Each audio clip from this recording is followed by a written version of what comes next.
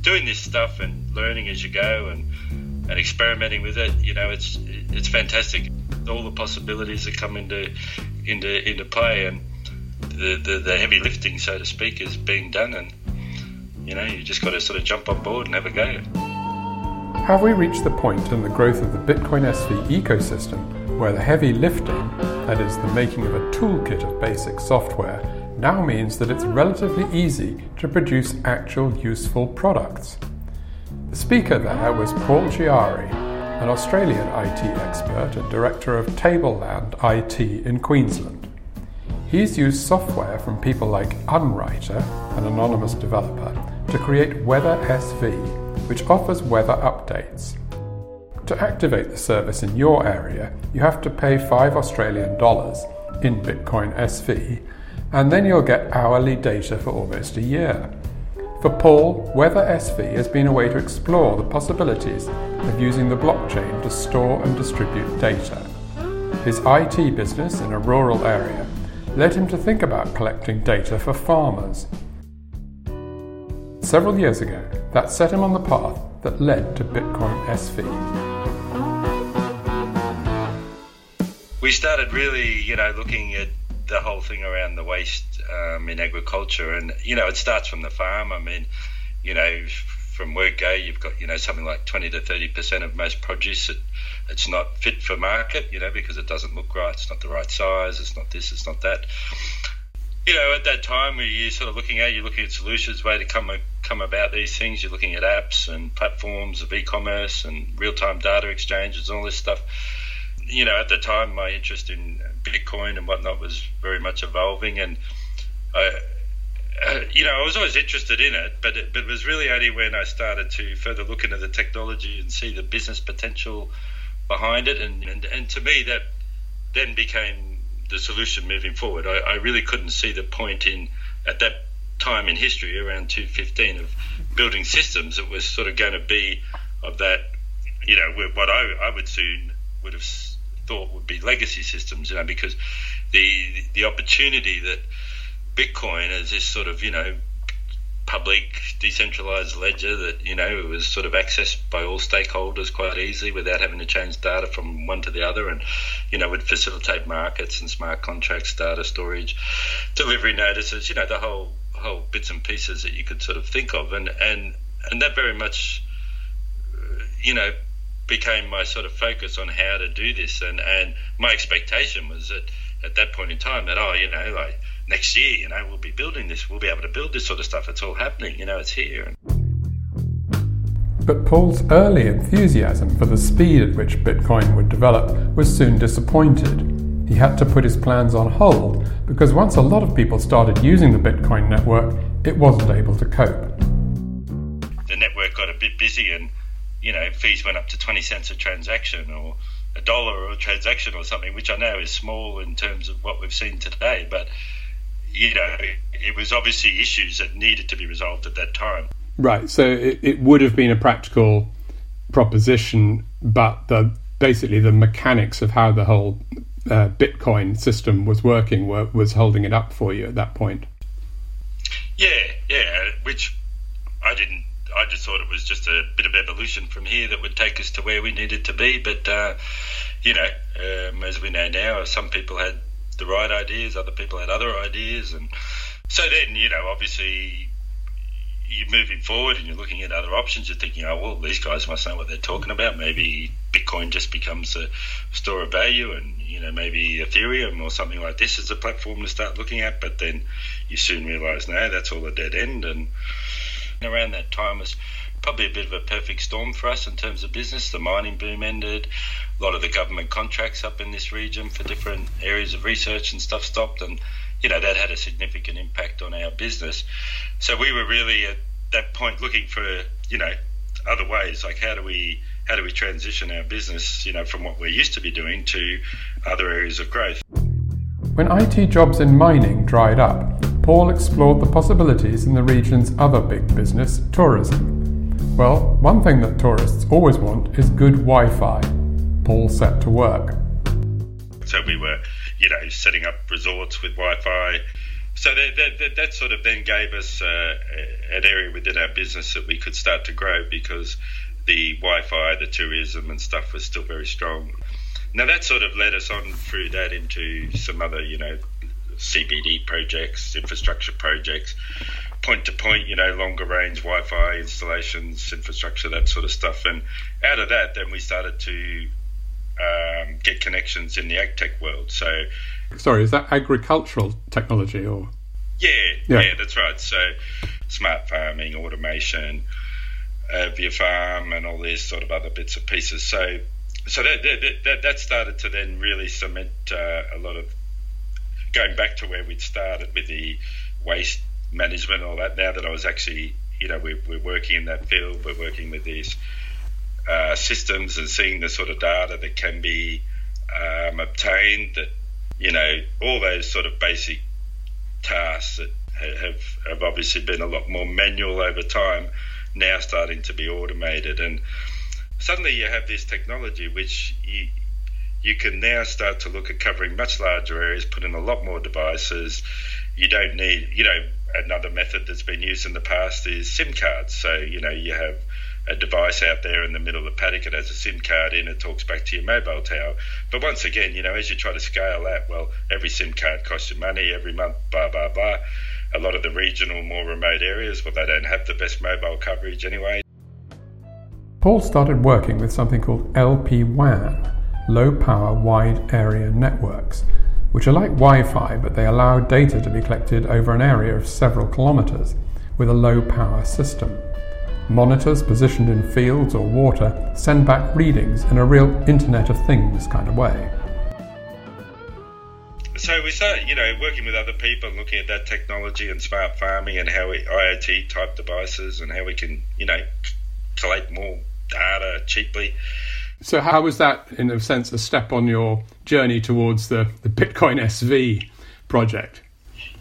Well, then a university here in Australia, or a technology institute called RMIT, they ran some blockchain courses, and one of them, was for business managers like myself. So that was a good time for me to then just sort of take a lot of this stuff and different stuff in, and then come up with something. And basically, the project that I developed was a thing called, so I call it, well, just as a working title, Aggregate, as in AGRI gate, like right. Agriculture. Yes, gate, nice little pun. Yeah, but then based on the idea of, the aggregation of this data. So Aggregate was a project to help provide sort of supply chain information. To a degree, yeah. Like I don't really want to sort of reinvent the supply chain, but things like microtransactions and that, to me, are very important in these type of networks to create a value chain. And it strikes me that, okay, well, if you could aggregate data from, say, 10 farms in the area or more, 50, 100, whatever, that showed you, how much water went on the crop, how much of this chemical, how much of that chemical, what sort of weather that crop, the climate conditions that crop underwent during the time. And you're able to sort of map all that data together and then aggregate that over, 10, 20, 50, 100 farms, that you would then potentially have some very valuable data for these sort of agricultural groups that can then look at the produce, determine that, well, these here set of conditions seem to produce the best produce. Therefore, we can advise the market. A lot of farmers may be using 10% too much of this or 20% more of this than they need, and so forth. So, you can then drive efficiency back into the actual production. And also, I believe, streamline things in such a way that down the track you're creating a better product as well. But why do you need? Why? I can see that your new kind of IoT devices and wireless networks and stuff are critical for that. Why is the blockchain critical rather than just some database? Because this is not confidential information or anything particularly. To me, the blockchain is just such a easy, accessible database that goes from that can connect to all the stakeholders from one end to the other. It's easy to transact it. It's easy to, providing the conditions are right, you can send your data up to it. Then, it could be a distributor based down in Melbourne that's then looking into that, that same data flow and being able to say, okay, well, the production is at this point, the packing sheds are going, tomorrow we should have this much produce to pick up. The more of that data that we can put into a common, ledger, like a public blockchain, and then everybody can access in and build interaction from their own systems to and fro, then I believe that then just enables a much easier platform to transition data, real-time data, between all those stakeholders that can therefore make automated decisions that are going to be a lot more efficient than the ways they do now. From developing that project and working through it, one of the big areas that we had to then work on, or one area that we had to work on for our project, was the proof of concept. And then obviously got me thinking, well, what are we trying to prove? Well, we're trying to prove that we can store data to the blockchain, that we can index that data, we can retrieve it and use it as we need. So then you think, okay, well, what data what's the best data from what we're looking at to use? And, whether it just seemed like our natural choice. Climate data, weather data, a lot of farms, weather is important in the agricultural industry, important in the area, it's important to farmers. A lot of them have their own weather stations. A lot of this automation software they have now, it integrates into your weather. So you've got a dashboard. So, a modern day farmer now, they're not walking out in the paddock. They're waking up, they're opening their computer, they're looking at the dashboard, they're ticking off their schedules, they're sending workers out from here to here on jobs, they can actually track, their workers out on the farm. So rather than if a pump's blown in paddock 3 or something, rather than that worker have to do that job, come back to the office, get designated out to the new job, that can all now start to happen in real time. So then you look at the breadth and width of the data that they're using and whatnot, and you think, well, okay, weather's good, it's readily available, it's not confidential, all of these kind of things, so it's a nice starting point for us just to go through that practice, because, we're familiar with the data side, but we don't, obviously until this, we hadn't really started to, work through the machinations of how we do this on the blockchain. Right. So you I've had a look at Weather SV, and you basically source your weather from an open system, I think, that's public already. That's right. Yep. And then you invite users to subscribe to create a flow of weather information for a particular location that they choose, and then they have to pay sort of $5 or something for that information to be made public, and then anyone using the system after them can see the information that they've asked for as well. That's right. So, how many and in order to make this system work, you had to tie together quite a lot of different pieces of software and technology, I think. Let me just ask you, sort of as a basic thing, what was it about Bitcoin SV that made you choose it, and was it really the only choice that was technically possible, or was it just the one you thought would be best?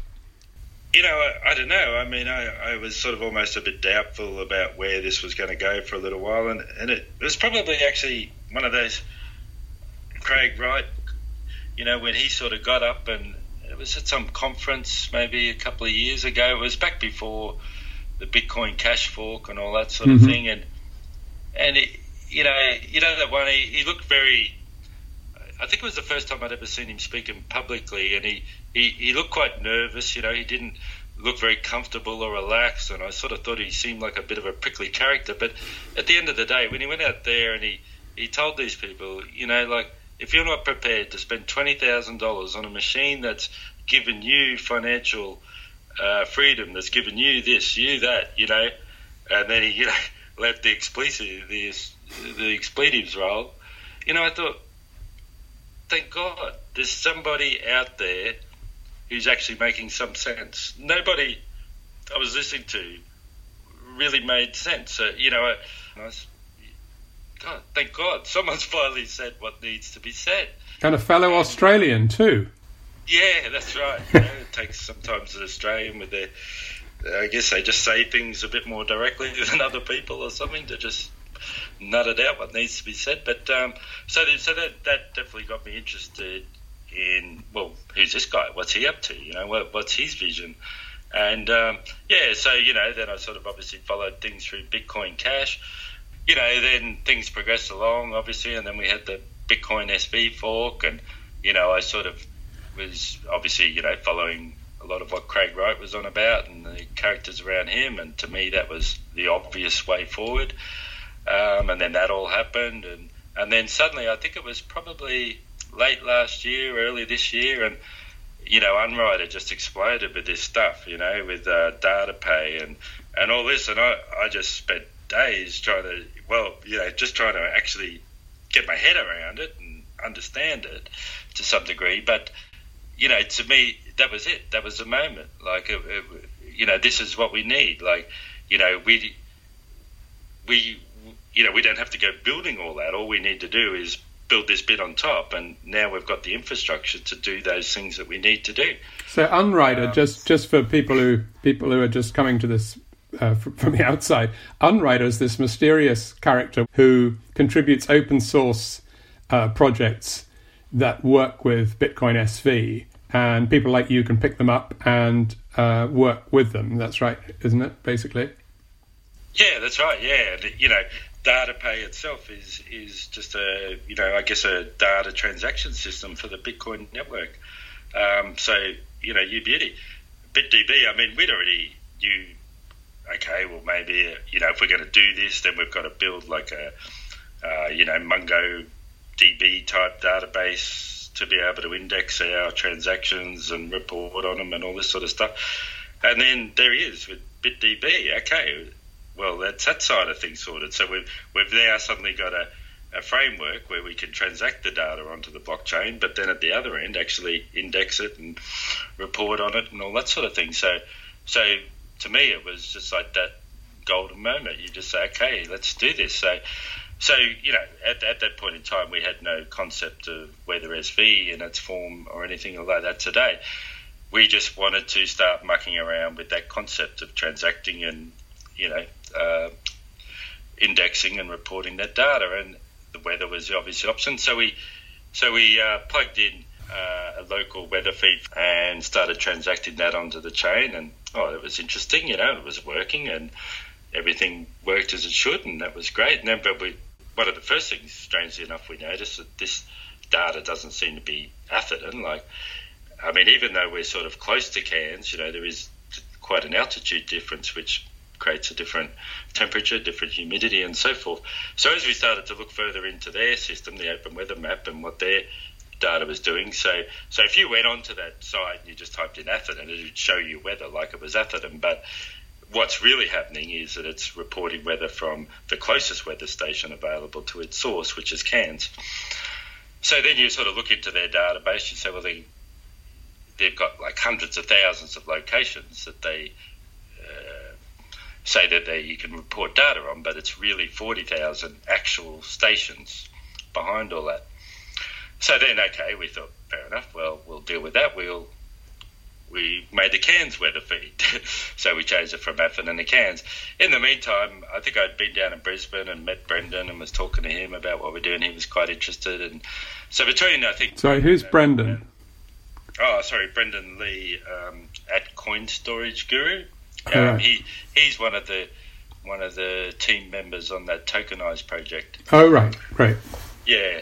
So we just did this as a little bit of a hobby project type thing, and we had the weather broadcasting onto the blockchain. And Brendan showed a bit of it. I'd love to have one of those for Brisbane. Also, at that point in time too, in the meantime, Unwriter was putting out some stuff about this Bitcom, and we were mucking around with that. So what Bitcom then allowed us to do was to sort of like register our protocol, and and then it would show up on the trends.cash and things like that. And, there we were all of a sudden, and we could see our, 24 transactions a day. We were doing one every hour, one broadcast every hour, updating weather data 24. But because of, I guess, there's only a few these type of protocols running, we were, relatively prominent in the little pie chart, but the obvious leader was MeMo, which was typically doing, say, 400 or 500 transactions a day. So we sort of sat around and we having a beer or whatever, or a chat, and we like, yeah, well, a couple of people have showed interest. Maybe, we could start to sort of turn our site into something that people can jump on. We can access into all these other stations. If somebody has a station near them, they could activate it, give us a bit of money, put some money into the transaction pool, and let's run it, And, we're sort of thinking, if we could get, 20 other people interested or something like that, we'd be up at MeMo, we'd do 500. If we could get 50 odd people doing it, we'd be like doubling MeMo, this would be great, And that was really all we did it, just for a bit of a laugh. We didn't have any major plan that this would go any further or go as far as it has or be some, future business for us. It was just purely a proof of concept, purely a testing ideas on the blockchain, building stuff, learning stuff, and yeah. But it's really so how much has it taken off? Well, where are we now? I think we've got something like, it's over 500, maybe about 530 channels around the globe, and that's currently pushing out something like 12,500 transactions a day we're broadcasting on the network. Yeah. So that means 500 people have paid up to create their own local feed. Yeah, well 500 stations have been activated, but there's certainly cases where some people I know have activated multiple channels. Just for the sake of transparency and all the rest of it as well. We have had some communication with somebody who is keen to invest, a reasonable amount of money into scaling this project up to help to create, I suppose, a better, wider-ranging data set, and also to help promote transactions on the chain and so forth. So, we'll see how all that progresses, but there's a potential within that investment to probably take us up over, well, including our current transactions, I think it would take us up to something like 50,000 plus transactions a day. Wow. But one thing that I find I can't quite understand is, the data that you get when you subscribe to the service is already available to you on the source network itself, isn't it? Yeah. So you're paying for something that you could have just got for free. That's right. Well, yeah, and once again, that was part of our experiment as well, because you think, as we start all talking about the MetaNet, it's one thing to say, this is the future we want. We want to have a future where we pay to upload, where we pay to, contribute, where we get rewarded for good contributions and all the rest of it. As we move from an old model of the internet and we want to move on to the MetaNet, it's one thing to talk about, but is it a reality that people are actually prepared to pay? We didn't know that people would. We had no expectation that they would find it that interesting or intriguing or worth doing. But I think in a way it's a very interesting experiment, because it sort of shows that people are intrigued about the idea of paying for stuff like this, and they're not really concerned about. They're not worried about paying some money. They actually rather like the idea of paying some money for something. That's right. Yeah, which I know myself. I share that view moving forward, because I think that's going to create a much better type of internet. But until you test these ideas, you really just don't know. Well, it's encouraging, because if you use the same sort of mechanisms to offer something that you couldn't get for free, then presumably the take-up would be even better. Yeah, exactly right. Yeah. Weather SV is very much a project that's designed to learn from. Paul is already thinking how he could build something more sophisticated, and has been reading about how blockchain-recorded data could incorporate AI or neural networks. From what I hear, what I understand, the Bitcoin network itself makes a great platform for AI and neural networks. And then you start to think about, okay, well, scientific, meteorologists, environmental scientists that can then utilize those frameworks to then apply their modeling. And, we get to a stage where we're no longer just talking about data, we're potentially talking about valuable information, once it's modeled and processed and had this done to it and that done to it. Then we may be able to start to then find ways to reward those. I think one of the keys, really, to me, maybe in something as simple weather data, is being able to rate that data and use oracles and other types of technology to get a better idea of how valid that data is. And I think once you can start to validate data, then you start to increase the value of that data. And a big part of the project for us, and where we'd like to start moving now, is to actually get real devices connected to. I mean, we need to start engaging with the actual devices on properties, farms. I can see an idea where, supposing that I'm a user and I want to get this information that has been assembled collectively, but instead of paying for it, perhaps I could set up my own source of information that would add into the network. Yeah, exactly. And at the end of the day, I mean, that's really what we're planning to prove long term. On a much wider range of data. I mean, part of this project for us obviously is just building that engine that can take data from wherever, autonomously collect it, repackage it, put it into a transaction and stick it up on the blockchain. Okay, so whether it be weather data, water quality data, air quality data, it doesn't particularly matter to us. But the next step, is to really have that direct interfacing with those devices. Then I think you start to get a better value proposition. I mean, I think the other great thing about it is that you don't need to take an interest in the technology in order to use WeatherSV at all. All you need to do is you need to be able to use your money button. But apart from that, I don't even need to know that the blockchain is involved. I'm just getting a service that I'm interested in, Yeah, that's exactly right.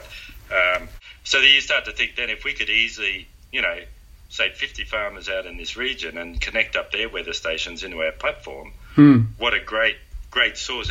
Like, it may not have any global appeal, but for a local community of agriculture and science and these kind of things, then I think that, potentially has some very, very high value.